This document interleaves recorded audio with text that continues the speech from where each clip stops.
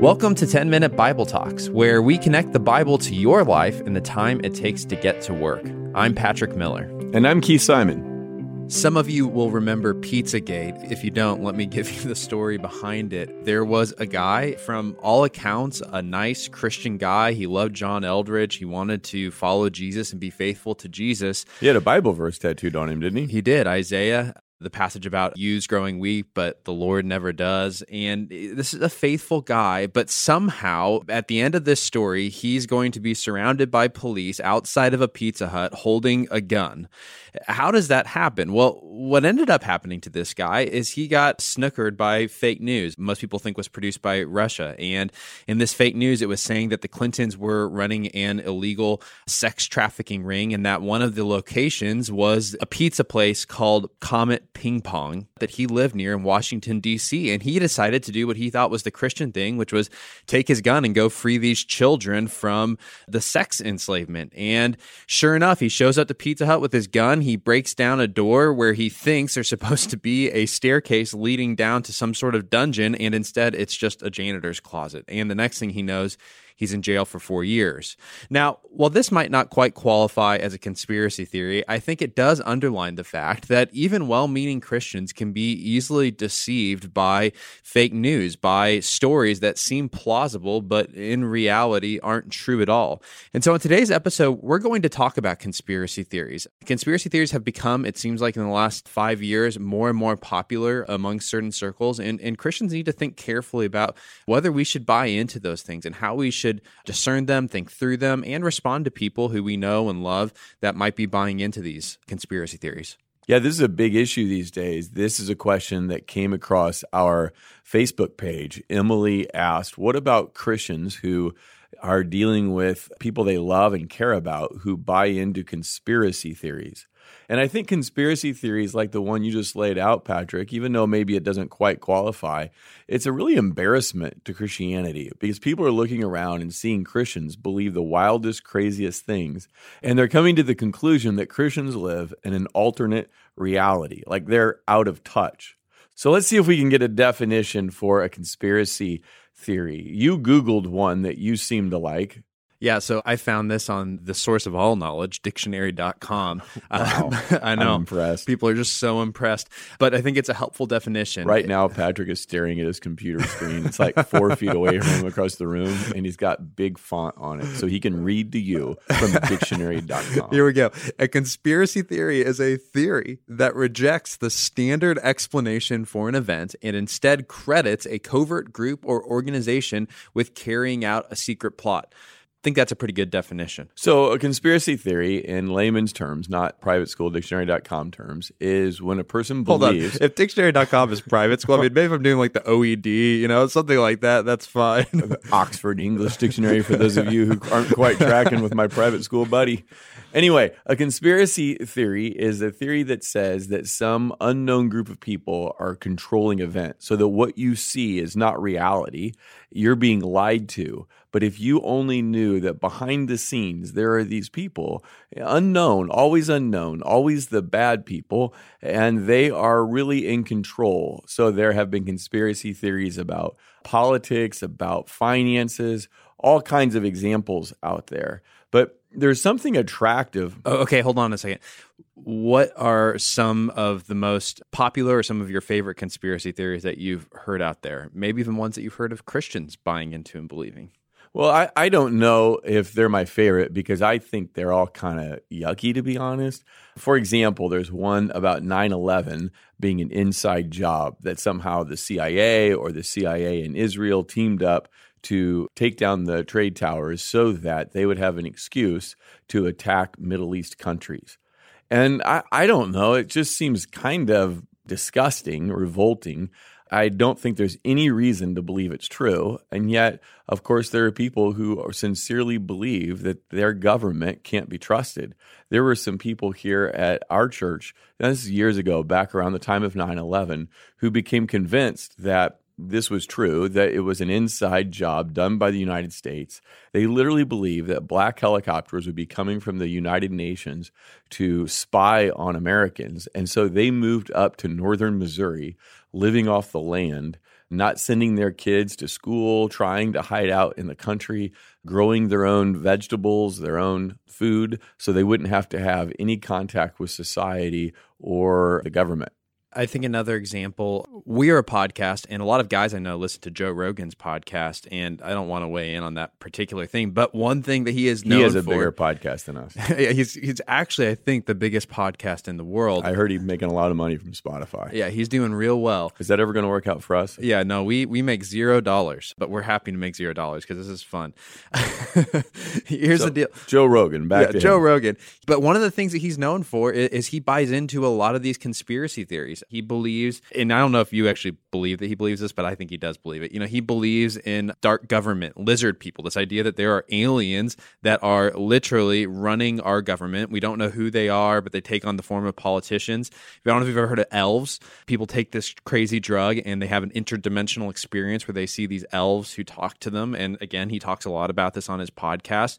These are all things that are just talked about as though they are normal, credible, acceptable things. UFOs, the whole bit, it's all on the podcast. No. I refuse to believe that intelligent, rational, sane people, and whatever you think of Joe Rogan, he meets all those criteria, believes really that lizards run the world and take the form of human beings. It's so dumb. Just say that back to yourself and ask, does any intelligent, sane person believe that? If you believe that, sincerely believe that, you should be locked up. You are dangerous to the world. And yet, the simple reality is that there are a lot of people who, whether or not they fully believe the idea, they are bought into the notion that there is some sort of dark government, whether it's run by humans or non-humans, or some sort of organization that is running the entire world. So let's talk about other ones. So for example, the moon, the United States never landed on the moon, and that was all staged. There's one about JFK and his assassination, Lee Harvey Oswald, and then Jack Ruby, and that was all a front for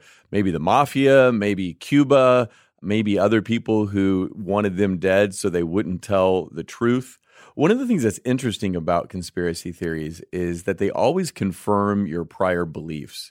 For example, back when Bill Clinton was president, there was a conspiracy theory going around that said that he and his wife were responsible for the death of Vince Foster, a good friend of theirs and an aide of President Clinton's. And Vince Foster reportedly took his own life. And it was a sad situation, but people were saying, no, the Clintons are really behind that.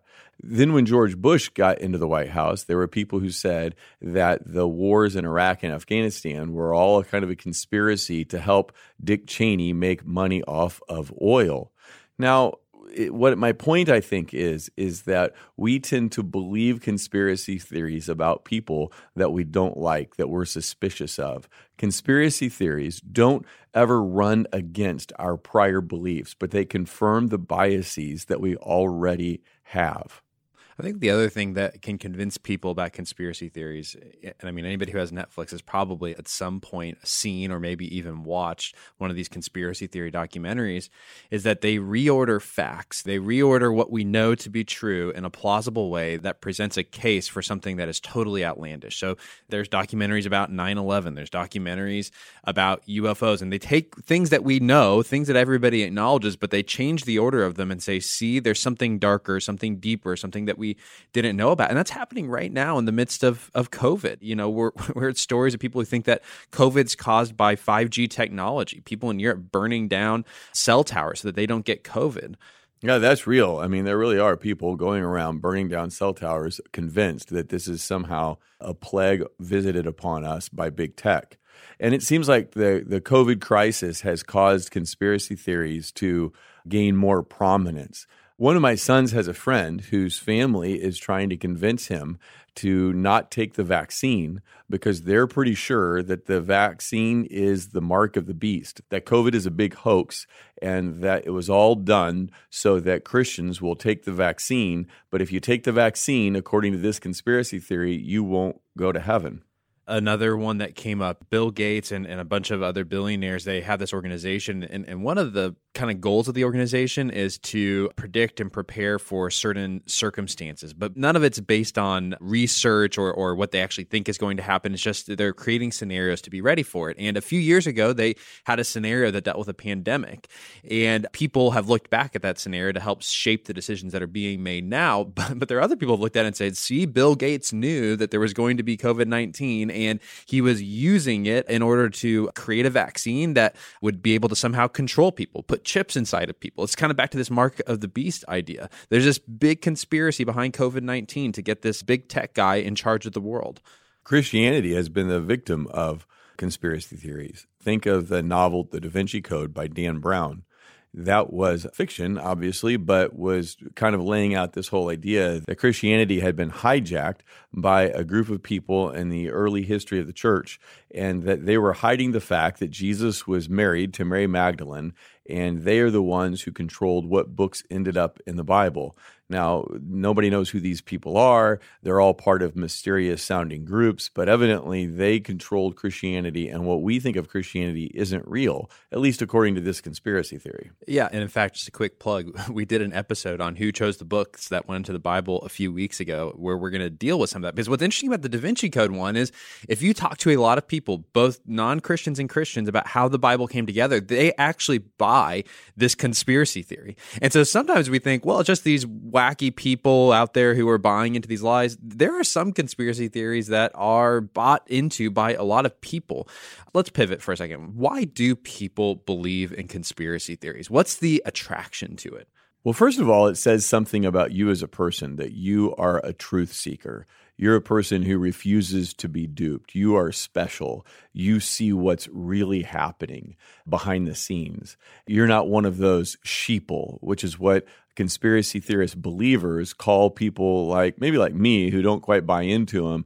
I'm a sheeple. I'm part sheep, part person. I'm easily led astray. I'm gullible. And so there's a sense in which it makes a person feel special, feel like they are unique, feel like they are an insider, feel like they really know the truth. And of course, the human ego that we all have loves to feel special in some way. We have a word for that in Christian circles. It's called pride. We all have pride over different things, but one way to have pride is, again, I see the truth that no one else sees. I think another element, our culture is a highly cynical culture, and sometimes we equate intelligence with cynicism. I see this all the time when people tell me, oh, I've got this really smart friend. They're just really skeptical. They're always asking questions. And I'll go and I'll talk to the friend and I'll realize, you're actually not that smart. Yeah, you won't believe anything and you think you sound smart because you ask all of these questions, but you haven't come to any real conclusions. And the same thing can go with conspiracy theories. We think that we're smart if we doubt everything that the media says, if we doubt all authority. See how smart I am? I don't buy into things. But intelligence does not equal I never trust authority. I never believe anything. Intelligence is knowing what to believe. I think you're right, though, that there is a rise in conspiracy theories, that are prominence of them now, because of the lack of trust that people have in institutions. People don't trust the media. They don't trust government. They don't trust each other. And so if you don't trust what is being reported in newspapers or on televisions or in magazines or wherever you get your news, then you are susceptible to thinking that there is a story behind the scenes that you're missing out on. And of course, I'm not saying that you have to believe everything the newspaper writes.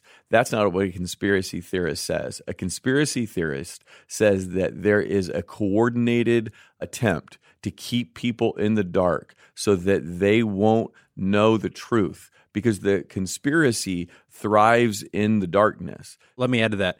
What we, again, are not trying to say is that you should believe everything you read in the news. We would be the first people to tell you that our church has been in the news before, and it's always a mixed bag of whether or not what those reporters say are true or not true, but they don't have a conspiracy to present us in a certain way or to hide something. It's just good or bad reporting. There's not much you can do with that.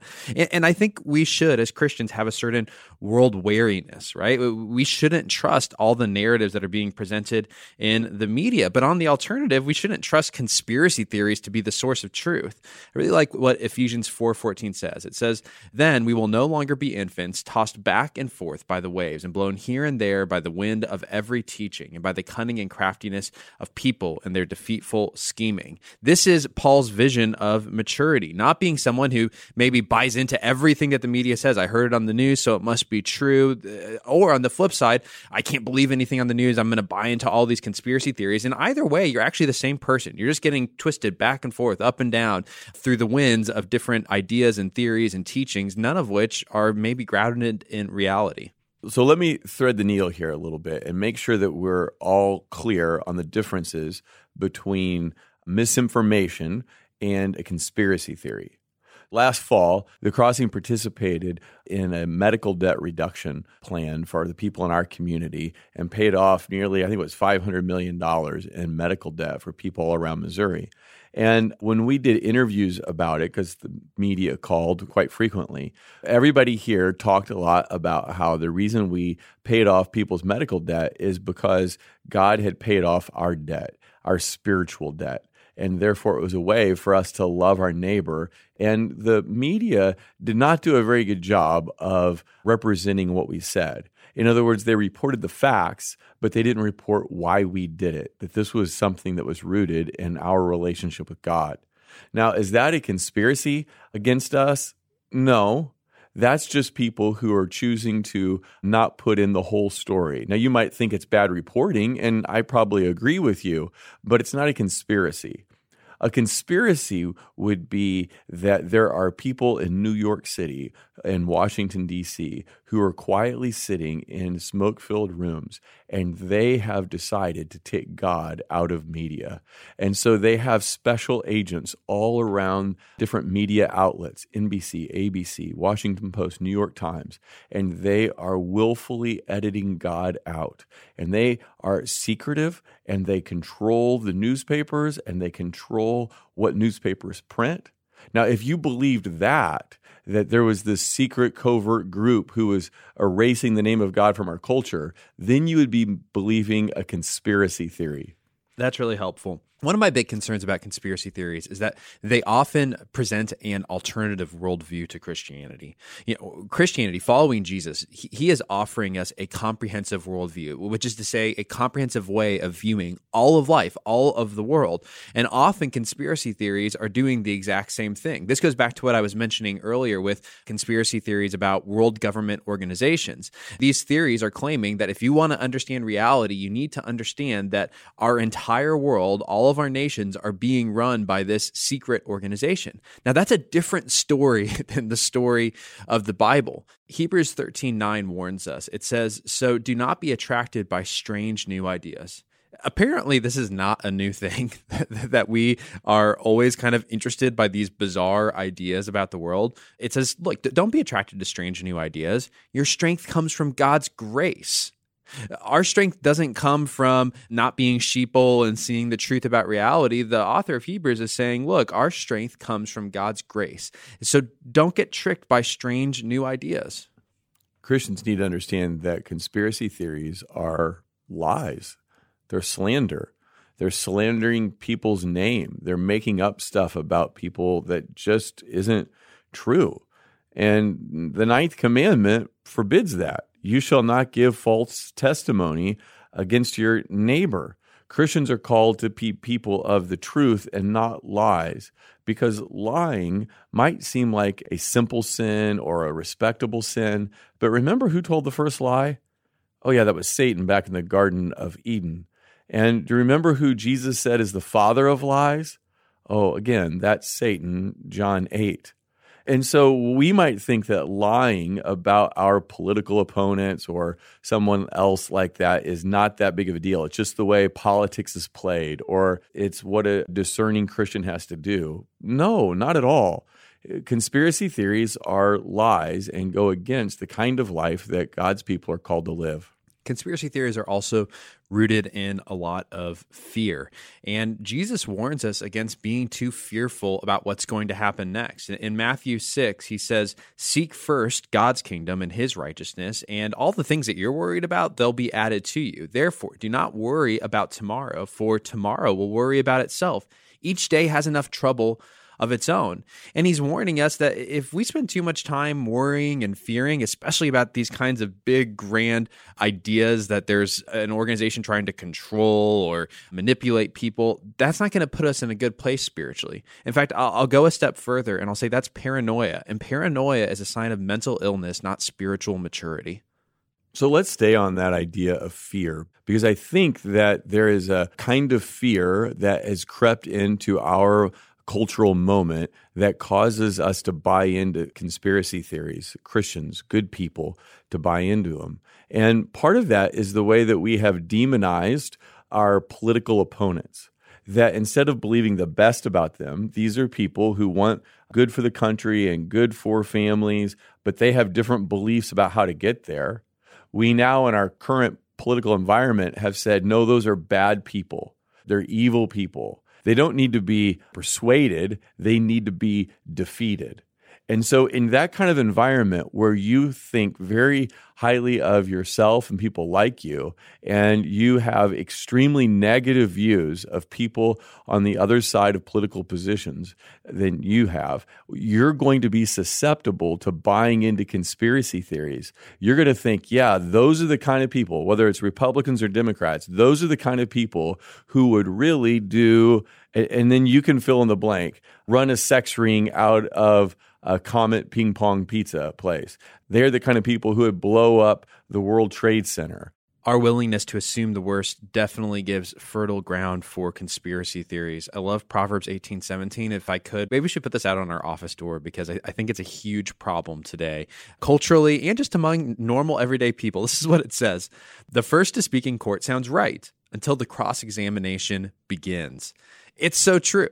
Everybody sounds right until you hear the other side. And when you look at these conspiracy theories, it's almost always one-sided. You've got one expert or one group of experts who all agree, and they're all talking together and all sound so plausible when they talk. But you talk to one person who knows what they're talking about on the other side, and you realize, this doesn't add up the way I thought it did. I always sound right until you listen to my wife.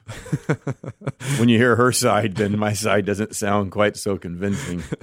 Recently, I've looked into how you should talk to people who believe in conspiracy theories, because it's not uncommon for us to get emails about how COVID is predicted in the book of Revelation, or perhaps to be forwarded a link to a YouTube video called Plandemic that I think now has been taken down, that accuses the coronavirus as being part of a government plan. We get that all the time. And so how do you talk to people who you care about, you love them? I think that, I said Emily is the one who gave us this question, and my guess is it comes from her personal experience. She cares about people who buy into conspiracy theories. Well, here's one thing that I learned from my reading, is that what you don't do is you don't mock them, like I was doing with Joe Rogan and the reptiles. So in that case, you do mock them. Oh, that one. That one. That's the exception. But no. Okay, back to reality for a second. You don't mock them, because what that does is it just causes them to be more entrenched in their beliefs. It just confirms to them that you're a sheeple, that you don't quite see it, but that they do. Instead of mocking, you've got to try to talk about facts in ways that are not judgmental. In other words, instead of arguing with them so that they become more entrenched in their position, you say, well, what about these facts? And you start trying to talk about the facts that everybody can agree on. And then finally, show them how people are hurt by these conspiracy theories. If people won't take the vaccine for COVID, whenever that comes out, please God, I hope it comes out.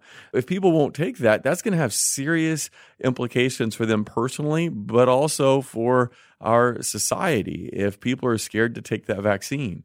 When somebody shows up at a pizza joint and someone is killed because they believed in misinformation, disinformation, conspiracy theories, that's really harmful.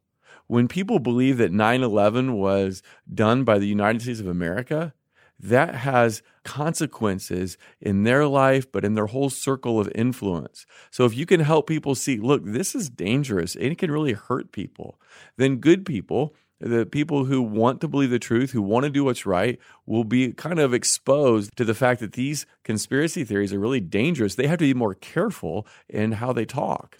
And this is especially the case if you're talking to someone who's a follower of Jesus, because here's one of the greatest risks. If you, as a follower of Jesus, are going around touting conspiracy theories, and you're doing that to people who aren't following Jesus, what do you think they are going to think is true about God, about Jesus, about the resurrection? Well, they're going to think that's a conspiracy theory. They're going to say, yeah, see, here's this person who believes all these crazy things over there. It's no surprise that they buy into this Jesus nonsense. In other words, if we go around touting conspiracy theories, we are probably, whether or not we intend to, diminishing the name of Jesus and making him seem much less credible to outsiders. And that's a really, really big deal that has eternal consequences in people's lives. Thanks for listening. If you've enjoyed this content, please subscribe and give us a rating. That helps other people find this podcast more easily. Also, ask yourself, who could you share this podcast with? Texting an episode to a friend or a family member is a great way to help them grow spiritually. If you want to go deeper, check out our show notes for book recommendations.